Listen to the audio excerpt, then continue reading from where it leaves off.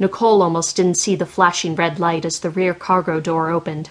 It was an emergency light that was only activated in simulation training, never in life.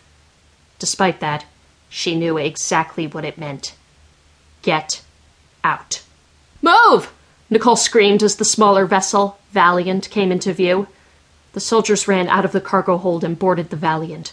Nicole was the last to get on, as per regulations, and pulled the door shut. The Valiant's pilot, a young man with his eyes on a senior position, was activating the vessel's engines as Nicole slid into the seat beside him. "What's the word?" the pilot asked. "We're getting out of here," Nicole said between deep breaths. "Now!"